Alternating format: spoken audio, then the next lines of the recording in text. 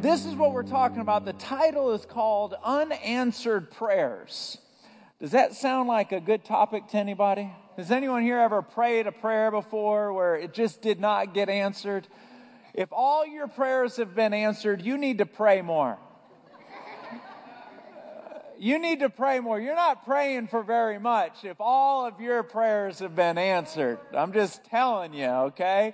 So we're going to talk about that. And this is the reason why we're going to talk about that tonight, because we've got a pretty interesting audience on podcasts, or they don't come to our church, but they listen to us online. And I got an email from someone the other day in Oklahoma, and he said, "You can never come preach for me because I'm using all your stuff." And I was like, "Well, that's awesome." We got another email from a pastor in Africa, and he said, "Would you tell your media guy that your sermons are not loading properly?" And I'm like, "Yes, I will." But if you're hearing this sermon, whether it's online or it's in here, you are a different breed than most people who go to church, because you're looking for more. You're looking for extra, and you guys are so important to the kingdom of God, and it is essential that we all understand how to absorb or how to handle when our prayers are not answered, because we can't stop praying. We can't. But we've got to be able to categorize what is happening when the prayer isn't being answered. And so we've got to be able to understand that. It's kind of like we can handle pain as long as we know the purpose of it. Does that make sense? We can't just go sit on a hot oven just like, this is fun. We don't like pain, but if there's a purpose attached to it, we can endure it. Are you with me? So let's talk about this a little bit. First of all, let me just state something that's incredibly important. There is no formula to getting God to answer all of your prayers. There is not. So let's just staple that right now. Some of you have been Christians before I was born, and that's probably the one statement that you wanted me to say tonight. Am I right? Yeah. Just like there is not a formula. If you just do X, Y, and Z, you are always going to get a prayer answered. You can name it, claim it, and all that kind of, there's just not. In fact, in the Bible, Jesus healed someone before. There's tons of examples. I'm only going to give you two just wild examples just to make that point crystal clear that there's no formula. There was one person who got healed who didn't even pray to be healed. They didn't even pray and they got healed. It was the woman with the issue of blood. She just reached out and touched the hem of his garment and was healed, and she didn't even pray. There's another person who got healed, and they didn't pray either. And the person that prayed for them to be healed wasn't even a believer. So you got non-believers approaching Jesus Christ, and people are being healed, and they don't even believe that He's the Son of God. I'm telling you, man. I'm telling you, there's no formula.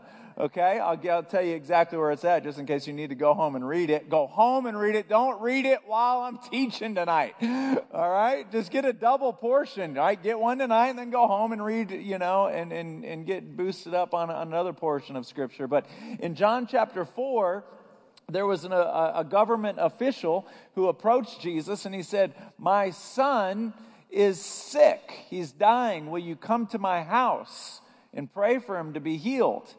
And Jesus said, "No, I won't come to your house, but go on home. He's already healed."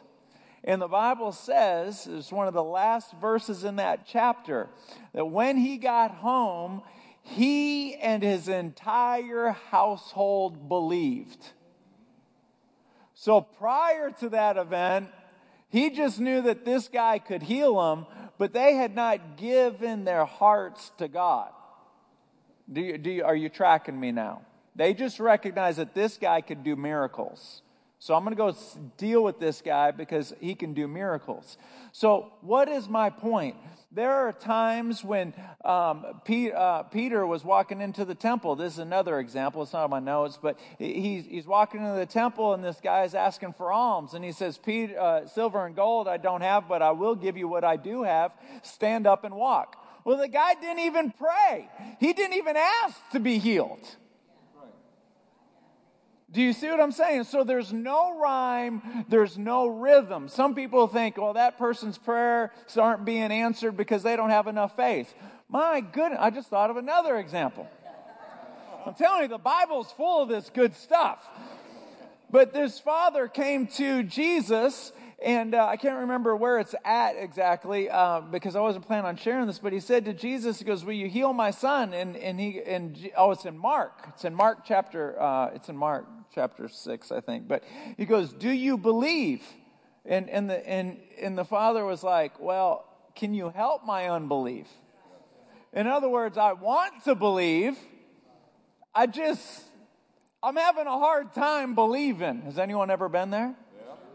And so Jesus goes, "Well, if you're having a hard time believing, thanks for being honest with me." And he goes and heals them. So anytime you ever hear someone say, "Well, that prayer isn't being answered because they don't have enough faith," this guy's saying, "I don't have enough faith. Can you help me out?"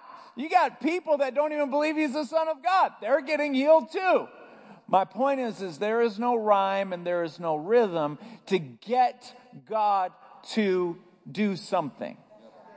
But there are things that you can do to make your prayers more effective. Amen. Okay? And so what does that mean?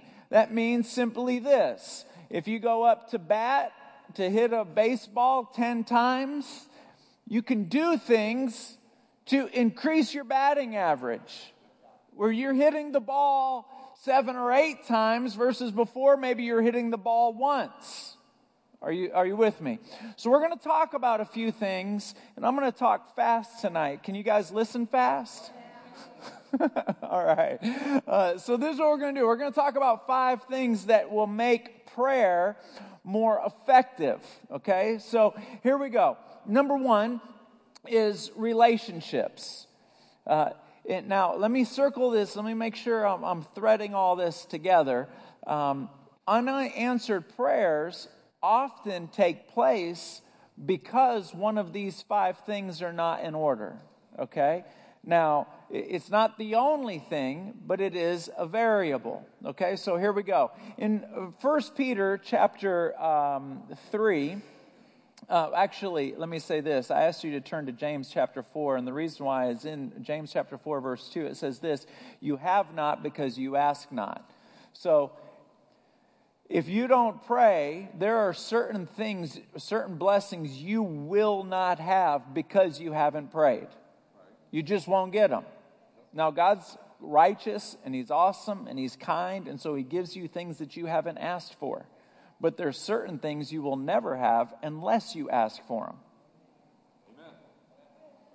Amen. Am I doing okay so far? Am I doing good? Am I doing good, Sly? All right, here we go.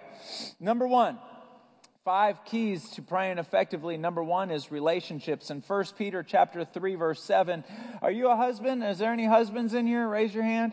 If you're married to a husband, raise your hand. Fantastic. This is very important. Do you want to be a husband? Raise your hand. Are you looking for a husband? Raise your hand. All right, everybody raise your hand. Praise God.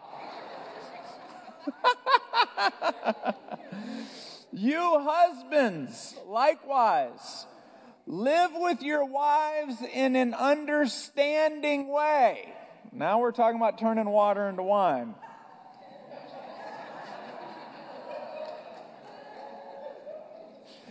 As with a weaker vessel, not weaker in spirit, but physically weaker, since she is a woman, and grant her honor as a fellow heir of the grace of life. Watch this. So that your prayers may not be hindered. These are one of those scriptures that you have to read it in the Bible to believe that it's there. Because basically what it's saying is, hey, God puts his relationship on hold with husbands and says, you and I aren't going any further than what we are right now until you go back in that house and you get your life right with your wife. Amen. So you can't, hey, look, I don't like this scripture either, okay? But it's there. I don't like the speed limit, but it's there. He's king. He's king. Because I want to say amen. He's king. So and it's happened more than a couple times, when my wife and I are arguing and fussing, she's wrong a lot. I don't know how to tell you that.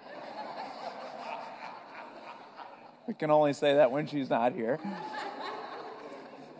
Because it's so not true. But when I am in an argument with her and I'm just like, you're not even in my mind right now. I'm just going to worship God, No. That doesn't work.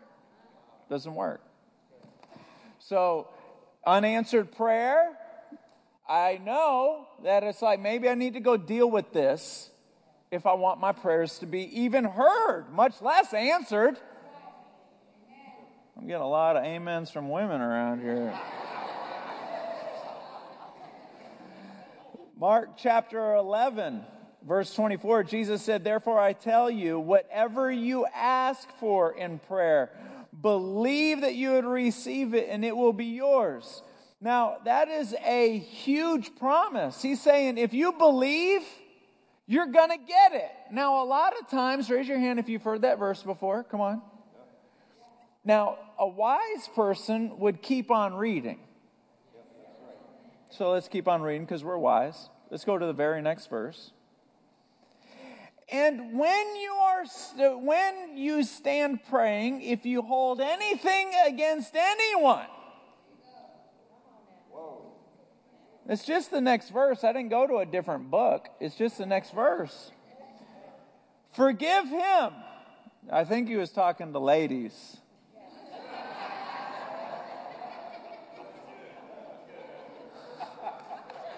I don't know. I'm shooting from the hip. I could be wrong. So that your Father in heaven may forgive you your sins. So he's saying, hey, ask anything you want and it will be given unto you. Make sure you're forgiving the people you have offense with.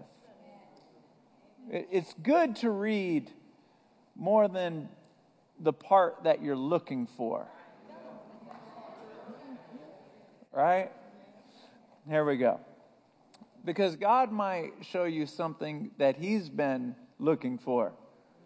All right, here we go. Number 2, there's 5. Number 2 is the motivation. We got to check our motivation. Oftentimes we have an unanswered prayer because of the motivation. James chapter 4, verse 3. When you ask, you do not receive because you ask with wrong motives. In Jesus' day, there was a group of Pharisees, and they used to only pray when people are watching. Come on. That's like only doing the dishes when your wife can see. Let's move on. Proverbs chapter 16, verse 2. All man's ways seem innocent to him, but motives are weighed by the Lord. Why are you asking for this? There are a lot of times that I've asked for things that are righteous, but I've got an unrighteous, I don't know how to explain this. I'll ask God, Lord, I know what I'm asking for is a righteous thing, but I know the benefit of you saying yes has some pride attached to it. Just take that away and still say yes. Are you with me? You know, if I pray for my son to make the honor roll and I'm like, yeah, my son's brilliant. Well, okay, don't not let him make the honor roll. Just fix me. Just be honest.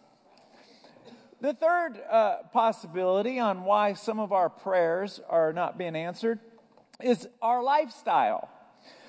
This is very important that we all embrace. We are saved by faith, by who you believe in. God, I believe you're the Son of God. Boom, you just got an address in heaven. You just haven't got there yet. You got your address in heaven. You're going to be who you believe. You're saved by faith, not by the things that you do. However, the way you live, the things that you do, seem to be linked to whether or not your prayers here on earth are answered. Let me share with you James chapter 5, verse 16. The prayer of a righteous man is powerful and effective. Now, righteousness is not perfection. Righteousness is determined by the trend and direction of your life. Because when the trend and direction of your life is pursuing the Lord, you're constantly asking for Him to forgive you. You're constantly asking for Him to pour the blood of Jesus on you. You always come before the Lord asking for repentance, giving Him praise, giving Him glory, giving Him honor. And when you're walking with Him like that, there's this constant sense of, you're not righteous, but Jesus is righteous, and you're walking so close to Jesus that God can't see your sin because His blood is covering you. Are you with me? So when you're walking that way, the trend and direction of your life, your prayers weigh. Now that doesn't mean that that doesn't mean that if you're mostly righteous, that more prayers are going to happen. And if you're mostly unrighteous, less prayers are going to happen. What it means is that the constant trend and direction causes your prayers, and the Bible says this in James 5:16, they're powerful and effective. In Psalms 34:15, the eyes of the Lord are on the righteous, and His ears are attentive to their cry. So my point is that we can't back up and go, I can do whatever I want to do because I believe that God saved my soul. He saved me. He saved me. Yes, you are going to go to heaven, but we are going to back up and say, look, don't walk around expecting God to be moving in your life when the trend and direction of your life is going in the opposite direction. And we have to back up and say, look, the scriptures say to turn from your wicked ways. So you really got a lot to wrestle with. Because I'm not the guy, I shouldn't even say this, God, oh boy, I don't want to say this. I could be wrong here. I could be wrong. But when you give your life to the Lord and it is not reflected with your actions and it's not reflected with works. Paul said this, he goes, I show you my faith with my works. If your works are not reflecting your statement of faith, you have to wonder whether your faith is legit. Whew, that was close. You ever see the guy, what's that movie where the bullets going by and he goes like, whoosh. Matrix, that's what I felt like just now. Number 4, faith. How much faith do you have? When Jesus walked into Nazareth in Mark chapter 5, verse 16, it says, because of their unbelief, He couldn't do any miracles among them. Faith seems to be necessary, a request of God, necessary. Now, you say, well, Frankie, earlier you were talking about how people get saved without faith. Yes, because there's no rhyme and no rhythm. But when we back up and we say, okay, I want God to answer my prayers, and then we say Jesus walked into a city and there was no faith, and He turns around and He walks out. When we back up, it doesn't mean that you automatically get a yes if you have faith, but we need faith if we expect to be more effective. That's right. Amen. Are you with me? More effective. I don't know about you. I want to get to the place where I'm getting more yeses. Are you with me? I'm not satisfied. Okay, in 1991, I got 52, I'm just making this up, 52 yeses. Well, guess what? It's 2016. I want to get like 1,052 yeses now. I feel like I just muddied the water on that, but let's just move on. In Matthew chapter 17, actually, I want you to write this down if you don't mind. Miracles do not require a lot of faith. It just requires all you have.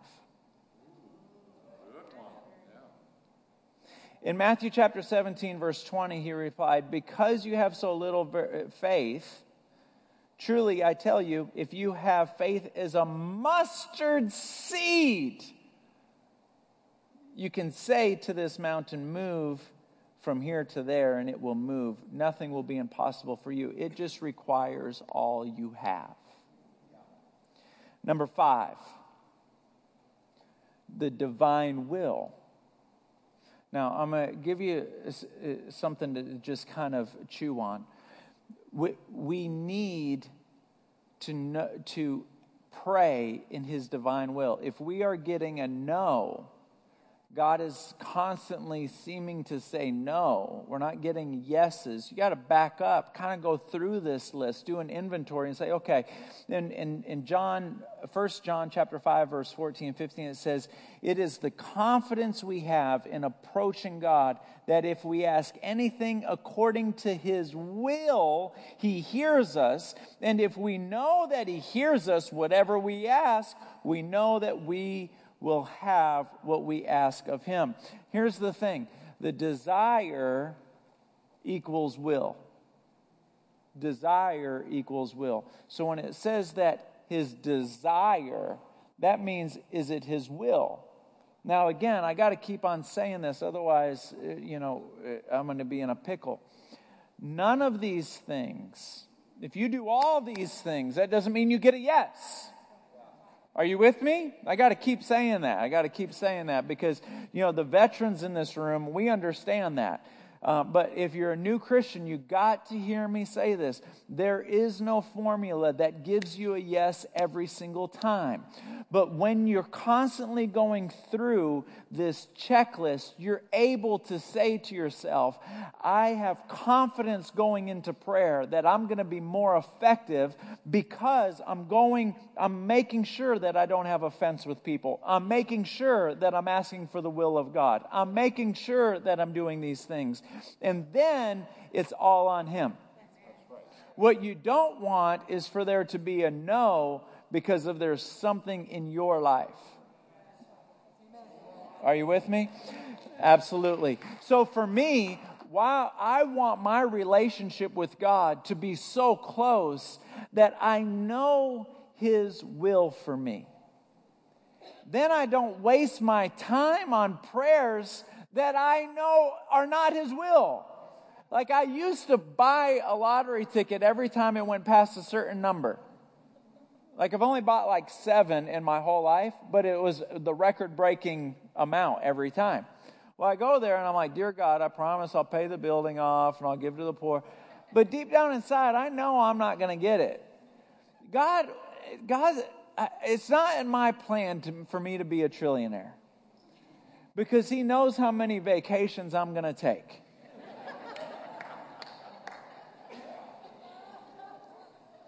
You guys will have a guest speaker 50 weeks out of the year.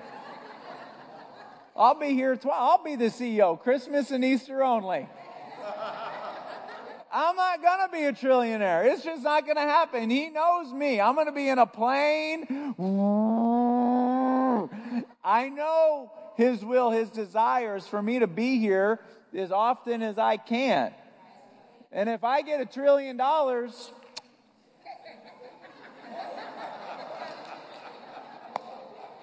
we're going to be FaceTiming. I'm going to be on an island somewhere.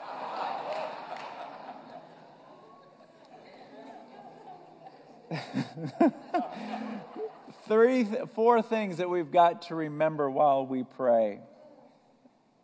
Number 1, you always receive when you pray. I'm going to cause you to get some, I'm just going to let an awkward moment set in before I tell you what you receive. You always, not sometimes, always receive 2 things every single time you pray. 100% of the time. You ready? Hebrews chapter 4, verse 16. Let us then approach God's throne of grace with confidence so that we may receive, number one, mercy, number two, and find grace to help us in our time of need. Every single time you pray, God begins to give us mercy for all of our weaknesses and all of our shortcomings. And then the second thing, every single time we pray, we receive grace. Now, sometimes that grace is a triumphant grace that causes anything that we're fighting and battling to just go away. And other times that grace is the ability to keep on enduring. But you always receive mercy and you always receive grace. Every time you pray. Can the veterans say amen? Absolutely. Thank you. Always.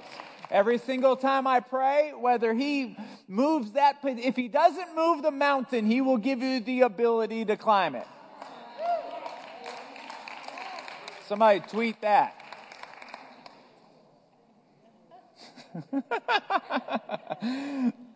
Number two, there's 4. Number 2, always pray about ... Philippians chapter 4, verse 6, don't worry about anything. Instead, pray about everything. What should I pray about? Everything. Everything? Yeah! Everything. You can't ask him for too many things. Well, I don't want to ask too much because I haven't said thank you enough. Everything. If thanks crosses your mind, then thank him for something. If a request crosses your mind, request something. Whatever comes to your mind, don't keep score. Okay, I've praised him 5 times. That means I can ask him for 2 things. If you're a parent, you should never think like that. Would you want your kids thinking like that? No. Whatever crosses your mind, pray about that. Number 3, always pray. In 1 Thessalonians 5:17, it says, never stop praying. You know what I love about that? This is what I love about that. 2 things I love about that. Number 1, the first step in developing a prayer life is having a time of prayer. The second step is just pray all the time. But what I love about that is prayer is not a monologue, it's a dialogue. Prayer is when you're talking to God and he's talking to you. And so when he says pray all the time, basically what he's saying is I want to talk all the time. Man, I think I like this sermon better than y'all do. Here's my last and final point. And so they believe me. Will the worship band come on up? Last one, always remember your motivation when you pray. Why are you praying? I'm reading a book right now that I'm sitting here having an ADD moment because I should have used some of the content for this message. It's so good. But I'm reading a book right now that it's something along that. It's a long title, but I think the title, it's written by Robert Morris if you want to go look for it. But he says, why keep on praying when your prayers aren't being answered? I think it's something along the title sounds something like that. And he's got chapter after chapter on building your faith. But for me, the reason why I pray is not necessarily to get prayers answered. That's not why I pray. I have a lot of requests, but it's not why I pray. The reason why I pray, I'm going to put it in David's words because he's so much more eloquent than I am. In Psalms chapter 27, verse 4, it says this one thing I ask. Now, he asked for a lot of things, but this was just at the top of the list. This one thing I ask from the Lord, this only do I seek, that I may dwell in the house of the Lord all the days of my life, to gaze on the beauty of the Lord and to seek him in his temple. The motivation for praying is, I want to just be in your presence all the time. That's why I pray. I want to be conscious that you're right next to me. I want to be conscious that your Holy Spirit is inside of me. I want to be conscious that you are everywhere. I don't ever want to not be thinking about the fact that you're right here. I just want to just be like enveloped, like a fish inside of the ocean. The water is completely around them, but if you were to grab the fish, pull them out, cut them open, you're going to find water in there. That's what I want to be like, except for the smell. I don't want to smell like a fish. I want to be consumed on the outside of God, but then if you cut me open, you find Him in me too. That's the motivation. Are you with me? That's the motivation. Why don't you stand to your feet?